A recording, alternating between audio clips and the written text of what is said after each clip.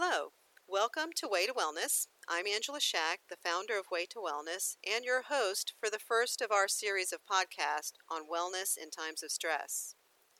And I might add that it's my first podcast, so I may need some grace as I learn more about this process. Our topic is finding purpose in times of stress. I chose purpose as the first in the series because wellness has become in great focus with the COVID-19 pandemic that we're in right now. And I believe that purpose is at the core of our well-being. Right now, with the disruption in our daily lives, people are having to discover new ways to take care of their families, to educate their children, and to get their work done. As a matter of fact, that's one of the reasons why I'm doing a podcast instead of a live workshop. The good side is that it may enable more people to access this information.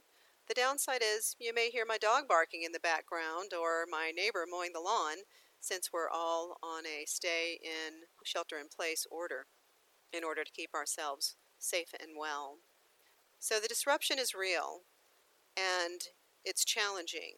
And we need to get back to the core, the thing that feeds our soul, and begin to focus on what matters.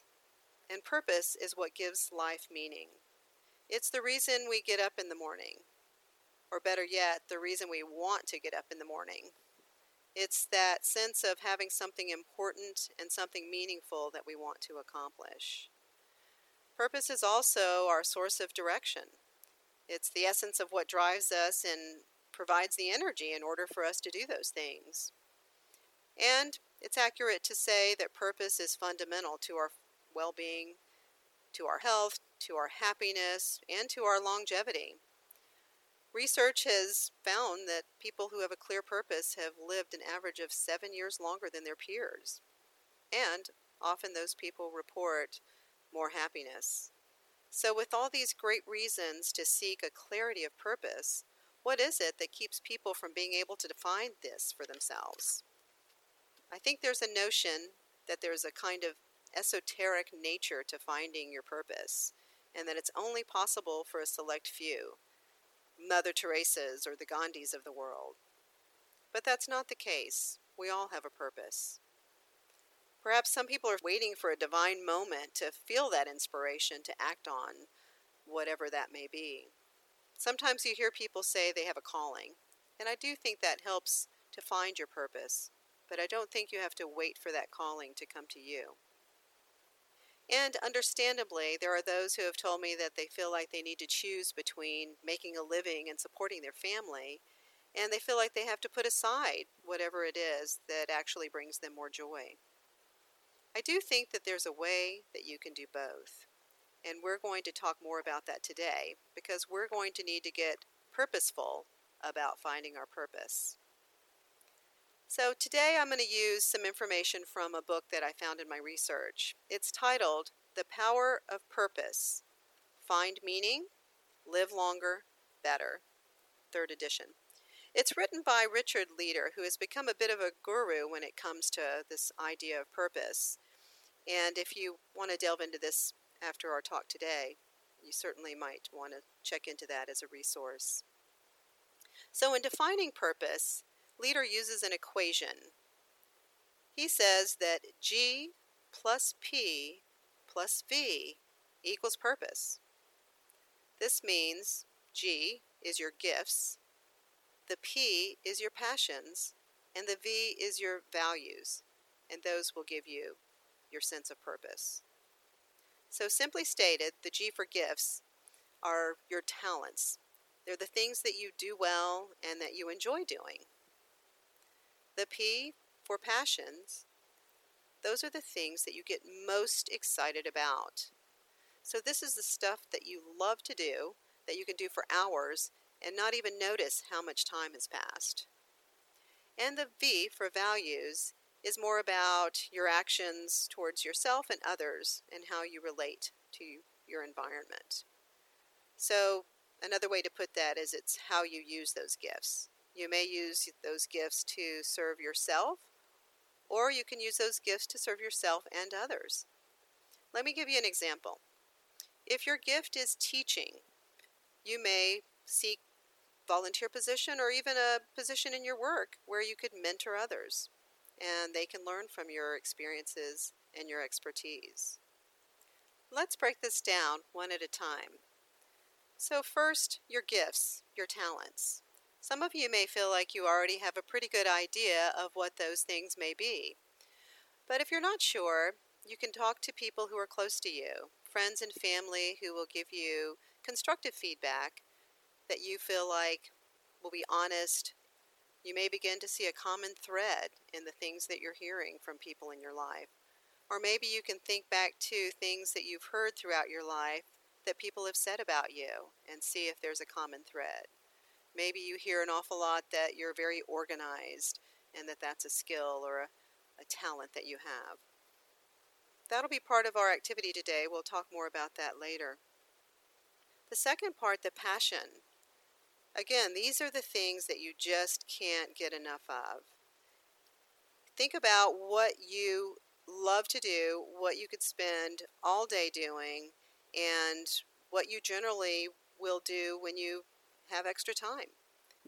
You can also think about what are the books or magazines that draw your attention, or the articles that you want to read. Those will give you some ideas about what drives you. And your values. What do you want to do when you find out that you have this talent? Do you want to think about how you can use that for others in your circle, your family, your community, or beyond? Those are all factors that go into finding our purpose. Leader describes this process as unlocking your gifts, unlocking your curiosities, really unlocking your story. That it's there, we just have to seek it out and find it. So I have an activity, an exercise that I would like you to think about doing this week, or when you have a moment. It's rather simple in terms of 3 questions, but the questions may each require a bit of time to really do some self-discovery. So let's start with the first one. Question 1. Identify and write down at least 3 of your gifts or talents that you feel that you possess. Now remember, if you're struggling with answering that, you can reach out to others who know you well and see if there's a common thread or if it rings true for you. Number 2, what are you most curious about and have a strong desire to learn more about? I would limit your answer to 1 or 2 things. In this activity, I really want this question to enable you to hone in on what is most important and most desirable for you. Again, think about the books that you typically go to, or magazines, or articles. What is it you want to learn more about and love learning about? And 3, this one may be one of the more challenging questions, and this is about time. It's actually twofold in that the first question is how much time are you already spending on the thing that you define as your purpose? The second part is how much time are you willing to make in your schedule so that you can pursue your purpose? This is the struggle that I hear often, is that people don't have time to do these various activities or things that they feel like are purposeful to them. But I will challenge you to think about how much time in your day may be used doing activities that don't bring you much joy and that don't serve a purpose for you or anyone else for that matter.